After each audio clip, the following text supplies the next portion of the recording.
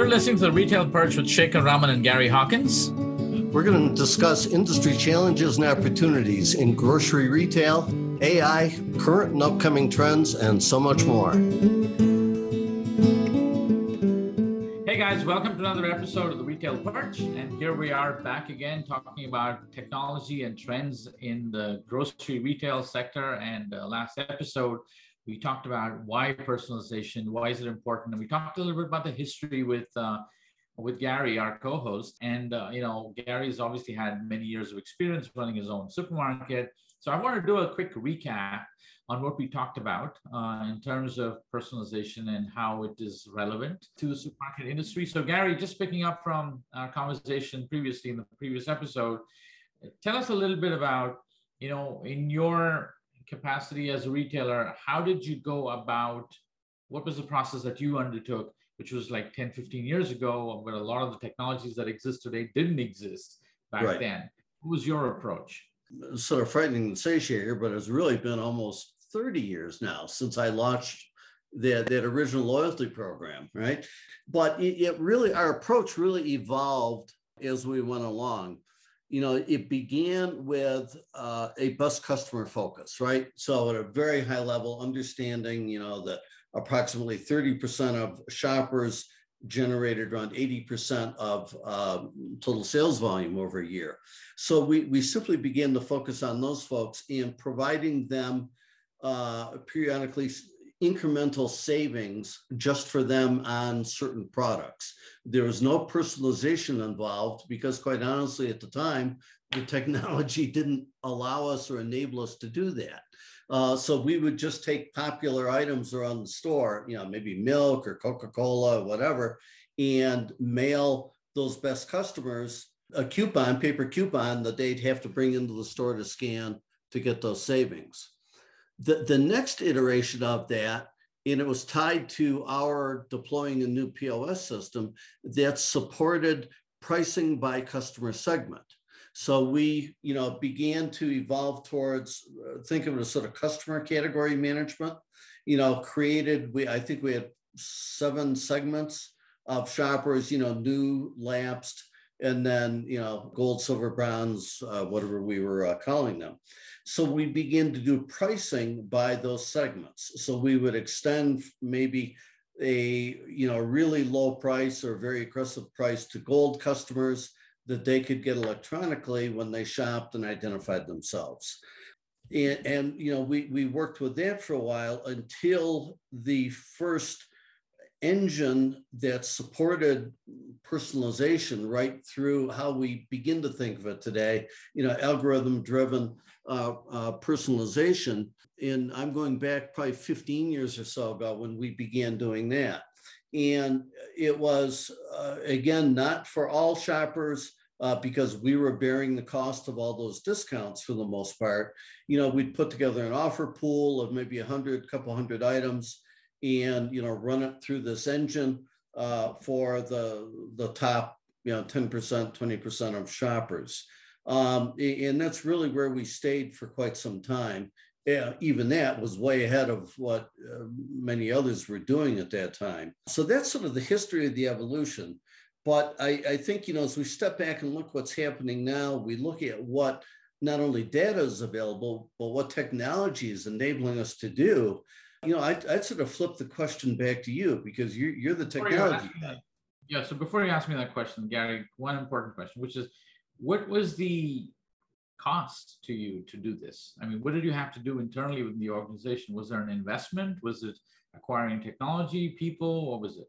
So it was a good question, and it was all the above, right? So, I had effectively a full-time person focused on this. So resource-wise, yes, we had acquired and we're using several different technologies from, some of our listeners may remember the old Market Expert system that was, really the first database system for grocery retailers. We used that. And then we used some of these other pieces that were from real young startup companies to do this targeting and so on. Much of it was in the early times communicated via direct mail. But, going back 15 years or so ago, when we rolled out what we called Smart Shop at the time, we were using email, we were using the web, and at that time, we're also using kiosks in the store where a shopper could simply walk in the door, put their finger down. We were using biometrics to ID the customer, and within a couple seconds, it would kick out sort of their personalized shopping list of savings. Got it. Cool. This is cool stuff. This is 15 years ago, right? This is 15 years ago. Well, gosh, 17 years ago now. Yeah. Wow. That's amazing. All right. So moving on, Gary, you were gonna ask a question. Yeah. So I think that not only all the data that's available today, but the available technologies today, AI, machine learning, all these really powerful tools enable a whole different approach to this. And so, I'd flip the question back to you, Shaker, as the technology expert here. How are you seeing these new technologies helping retailers? What are some of the problems, Bird's Eye has helped retailers solve when it comes to all this data, driving insights, and taking action? No, great question, Gary. I think one of the things, that's obviously changed in the world in the last 12, 13 years is cloud, right? So previously, if you, in your IT departments, you had to buy actual physical hardware, set them up in your data center, and that implied you were limited with your processing capacity, right? There was only so much you could do. If you needed to have another database with additional information, that the machine had to be sized, acquired. You needed to have somebody who comes in and install it, administers these systems. So there were these incredible costs that were associated with scaling operations. Yeah. But what the cloud has really done is given infinite elasticity to compute and storage requirements. And that kind of changed the whole game. So, and I'm sure a lot of our listeners who are retailers, they may or may not be on the cloud. They're probably still operating out of a little data center that they have in their premises. And but one of the things that the cloud does is it reduces costs, it increases scalability, increases elasticity, and actually prevents you from, it helps you from recovering faster because now you're not physically located at a location, so you kind of spread out, right? So yeah.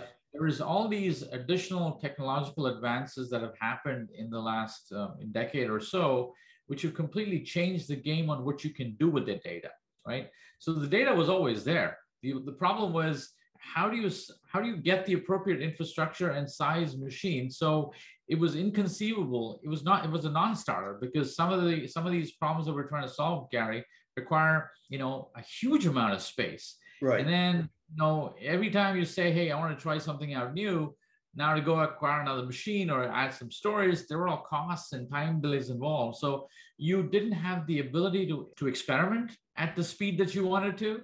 You couldn't visualize data at the speed that you wanted to. Everything had to be kind of pre-planned, take months to execute before you saw the results. That fundamentally has changed the game. Yeah. So would it be fair to say that before the cloud, that the accessibility to this kind of technology was really limited to the very biggest companies that could afford all this stuff, the data centers, all the boxes, all the analysts to crunch through data, et cetera. And the cloud has really made this more accessible to more retailers, even smaller retailers. Yeah, I mean, the word I would use is democratized, right? It's democratized access to, high performance computing, large data sets, and the like. So I think that's the first thing that is fundamentally changed, right? The second thing is, of course, I think, larger companies tend to have more resources in terms of people who have the expertise to work on this data, right? Whether it's analytics or AI or machine learning, whatever it is that you want to do with the data. And I think that has also shifted because, there's a more decentralized approach now. There's a bunch of startups that are able to provide services that you can partner with. And the turnaround time from going from data to getting some insights is shrinking, right? It's rapidly shrinking. Maybe it used to be months, and now it's down to weeks, and soon down to days, and maybe down to hours in the near future, minutes, right? So I think that's the next second big shift, is that there are now actually companies that you can partner up with that can give you access to those insights and capabilities. You don't have to necessarily have the talent in-house. And frankly, right. Gary, if you are a AI machine learning expert or big data expert coming out of an institution, the first thought is not to go join a supermarket retail company as your first job. It's a great industry to work in, but I think the perception is that I want to go work in a tech company, right? Right. And so that poses an interesting challenge to a lot of retailers out there who are looking to get into the space where they want to leverage these new technologies. Is how do you even do it? Yes, I know it's out there, but I need a resource and talent in-house to do it. And so I think that's been solved to some degree. There's lots of solution providers out there that you can partner with. And I think one of the concerns that people have is, okay, it's my data, it's, customer identified data. This is my, my treasure, right? And there's plenty of things that secure that data, that can mask all the, fields that you don't want to expose. And there's lots of protection you can put around it so that the data is still owned by you, but you're essentially licensing it to a provider to provide these insights. So I think those two things suddenly unlock possibilities. I think those are really great comments. I've talked to a couple of top 10 supermarket retailers just over the last month or two. And, they shared with me that when it comes to, IT and developers, they're competing because everyone works remotely today. They're competing with the Facebooks, the Googles, the Apples of the world for top tier talent. And they simply can't afford to pay what these, big tech companies can. So you're absolutely right. Right. So I think, one thing is, is it even possible to do it? If it's possible to do it, can I get the people who can do it? And the third is, what do I want to do? Right. Yes. So, and I think, and how do I then go about doing it? So I think, the what do you want to do? I think, Gary, you kind of answered it really well, which is, your goal is to start thinking about personalization, not as this cool, shiny tool that, people need to get, but you need to think about it as a strategy to go to market, which is, yes, I really need to get to know my customers. And I think we've talked about this several times in our episodes where, if you look at the history of grocery, it was really that corner store where the store owner knew everybody by name, knew you intimately enough to have a conversation or a relationship. And I think when you think about what do I want to do, given that these capabilities exist, is you want to somehow revive that one-on-one relationship with the customer, right? Yeah. And while it's not physically possible to do it, it is possible to do it through data, right? Yes. And the engagement touch points that we have today. And so the question is, how do I go about building that relationship with the customer, if that's my goal, using the capabilities that I have today? And then we can get into the hows of how you go about doing it. Yeah, and just to reinforce that, I believe this for a long time, but certainly today, I think any retailer needs to know their customers, right? If not individually, by name and what they're purchasing, they need to have that customer intelligence. They need to understand how well they're retaining shoppers, what the mix of their customer base looks like in terms of higher spending versus lower spending shoppers. They need to understand all of that and incorporate that into how they manage and run their company, especially today, right? And then, yes, it's going further. And then, okay, how can I use some of these latest technologies and tools to develop that relationship, as you were just speaking to, but do it at scale and do it in a really meaningful, relevant way? Correct. And I think the other thing to think about, while these capabilities exist, I think the legacy method of operating these retail stores, they're obviously not, they weren't tailored for the big data world or the cloud world. Right. So, the data standards that have been adopted are very much operationally focused, and they're not big data insight focused, right? From a perspective of, I just need to get this customer checked out as quickly as I can. I really don't care how the words are abbreviated on the receipt. I need to get paid and get to the next customer. So I think that's from an implementation perspective, that's a challenge that we've talked about many times on our episodes on the Retail Perch, is standardization of this stuff. But I would, I think one of the first things that retailers want to start doing is start thinking about, hey, how do I get prepared to make sure I take advantage of the cloud, all these cool technologies, these solution providers that are out there? How do I make it work for me? And, as a retailer, that's one of the things that you can do is you can start thinking about, hey, I need to, at the very least, get some of my data in order, clean up my house, get my data in order, right? Second is, if you don't have any kind of loyalty program, which gets you customer identified data, it's not that I think a loyalty program is essential and a must to get this.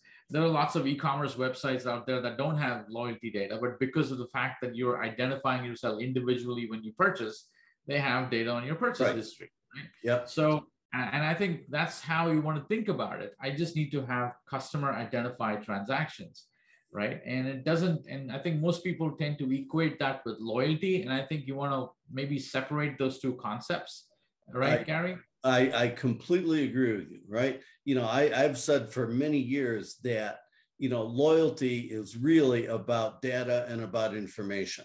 The goal should be, how do I gain that data? How do I gain that intelligence on a majority of my shoppers and, sales and transactions?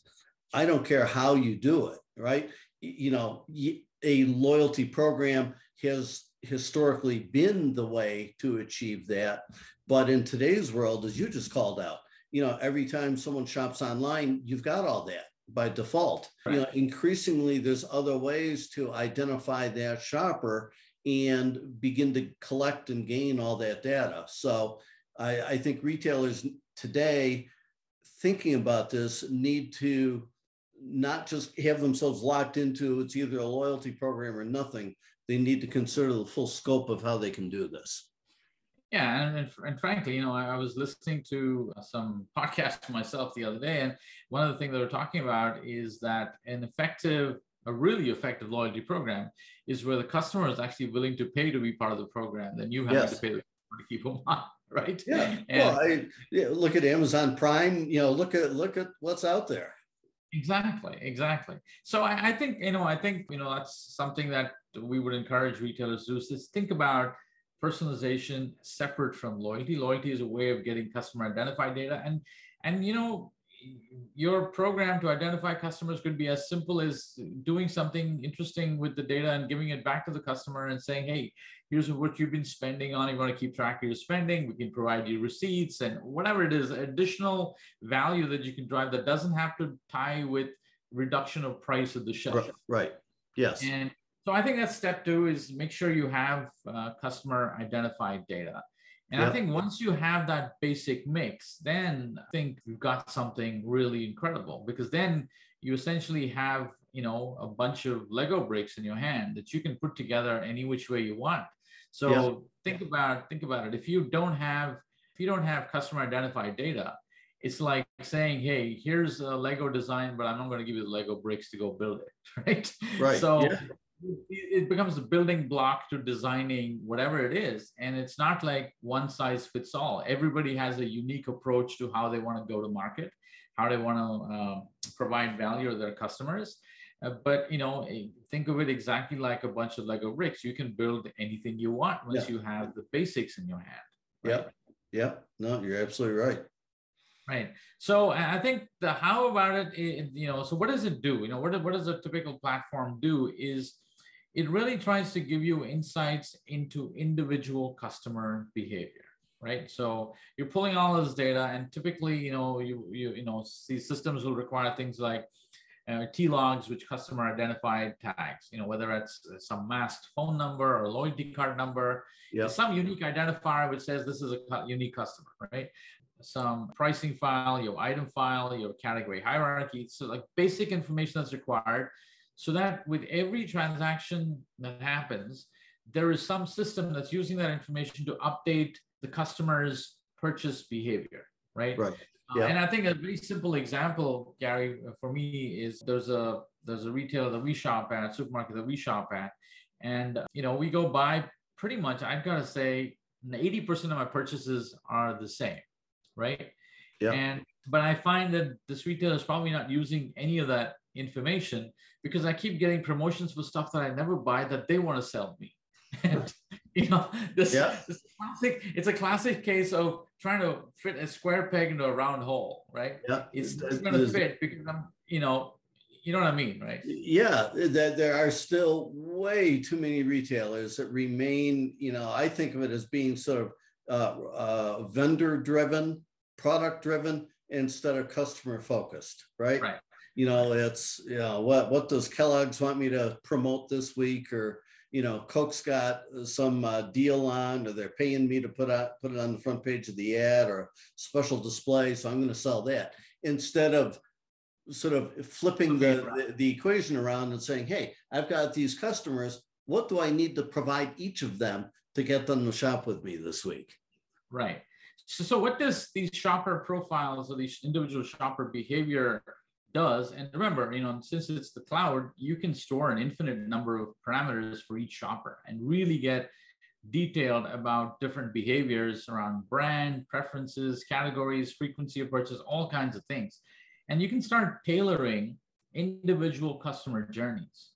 And that's really where it gets interesting and fun, because these systems can scale to the point there where they can deal with individual customers, send out personalized communications, personalized offers, set prices, which will bring customers into the store. And then and I think the biggest thing, Gary, is that we can start actually measuring the impact. Right? Yes. And I think for so long, marketing has been, I think a lot of reputation that marketing has gained is people are not able to measure what a campaign does, or it's too vague, or it's very difficult to measure. So it's kind of like this, there's something happening, some mumbo jumbo happening, and somehow the sale happens. I think personalization and some of these technologies, because there's measurability involved, you can actually see what's the impact of what I'm doing, because you can record every individual customer interaction, so you know if it's effective or not. Yeah. Right? So I think, listening to you, I think the other thing that's happening here is, again, another paradigm shift, right? And it's all enabled by technology today. But, practitioners in this area, even around personalization, up until recently, have been sort of living in this world of segmentation. And I know many retailers, you can look at some of the biggest players in the industry, have created dozens, if not hundreds, of different segments of their shoppers, right? And they put those together and understand what brands are important to this segment and so on. But it's still about segment driven, as opposed to truly the individual shopper driven. And I think that's what you're leading to here, and where technology is taking us. Yeah, completely. And I think I love your analogy with your doubters, dabblers, devotees, and disciples, because I think that's a great analogy in terms of how people see. Ultimately, you're dealing with people, and I think nobody wants to be bucketed in anything just because of some broad characteristics. I think it's useful for you to understand where your business is going, the demographic, the makeup of your customer base. So to understand makeup of your customer base, I think segmentation is obviously, a great way to do it, because you're trying to identify distinguishing characteristics of your customer base. But in terms of relationship and dealing with them and engaging with them, it has to be done on a one-on-one basis, right? Yes. And I think that's how I see the difference between segmentation and personalization. Yeah. Segmentation is for you to understand your customer base, to see who's coming to your store from a broad characteristic perspective. But when you actually go to market and engage, when I walk into a store, the manager is not saying, okay, you're approximately 5 feet 9 inches, brown, and you got this kind of hair, so I'm going to bucket you. Right. He's dealing with me as an individual person. He's not looking at my attributes at that point in time. Yeah, no, yeah. So you're absolutely right. Those segments, effectively, the way I always thought of it was, they're a scorecard. It's how I keep track of the business, right? How am I doing? But that is differentiated from how I actually go to market and interact with shoppers, right? That's today on a true individual one-to-one basis.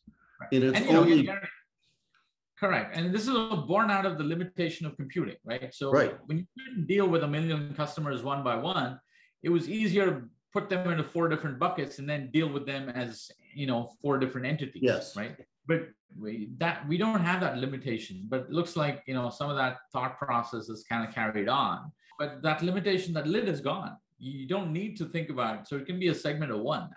Right. But there's still a lot of people out there in the industry that, are very knowledgeable around this area, but they're still, I don't want to say stuck, but, they still have sort of that mindset of how they're viewing this whole space. And it really has evolved and moved on because of the tools that are available now. Correct. And I think, I think the segment-based approach was obviously the best possible approach given the technology and the limitations that existed 10, 15, 20 years ago, but it's no longer the case. So I think retailers can kind of wake up to the possibility of being able to do this on a one-to-one basis. Yes. Yeah. And, the things that you can do with that approach, Gary, are endless. There's just no end to where this rich data and these insights can permeate into your organization, whether it's from marketing automation or in-store experiences, empowering your in-store personnel with data about shoppers to be able to assist them in the store, whether it's wellness driven. I mean, there's just so many ways that this data goes. So I think one thing we want to stress on this episode is that don't think of personalization as this I wish I could type of thing and someday I'll get to it. Right. It is like we talked about, it's customer expectation nowadays, right? Yes. It's trying to stay ahead of the competition. It's, you don't want it to become a matter of survival. You want to get in the game before and stay ahead of the curve, so to say. That's right. And I think another dimension to that is, that retailers can't think of this as a more sort of static, almost batch type process. It's got to become, more towards real-time, interactive, evolving, constantly learning type of approach.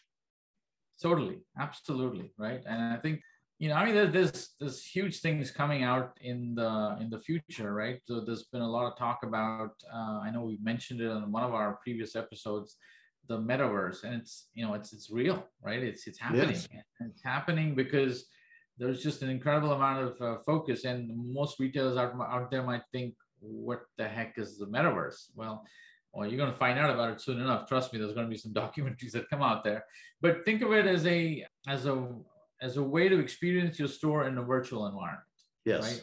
Right? And there's going to be, and that's digital, right? So we're talking about the next iteration of the web. Right now, the web, you experience the web through your browser, right? You have download a browser and you visit websites and so on and so forth.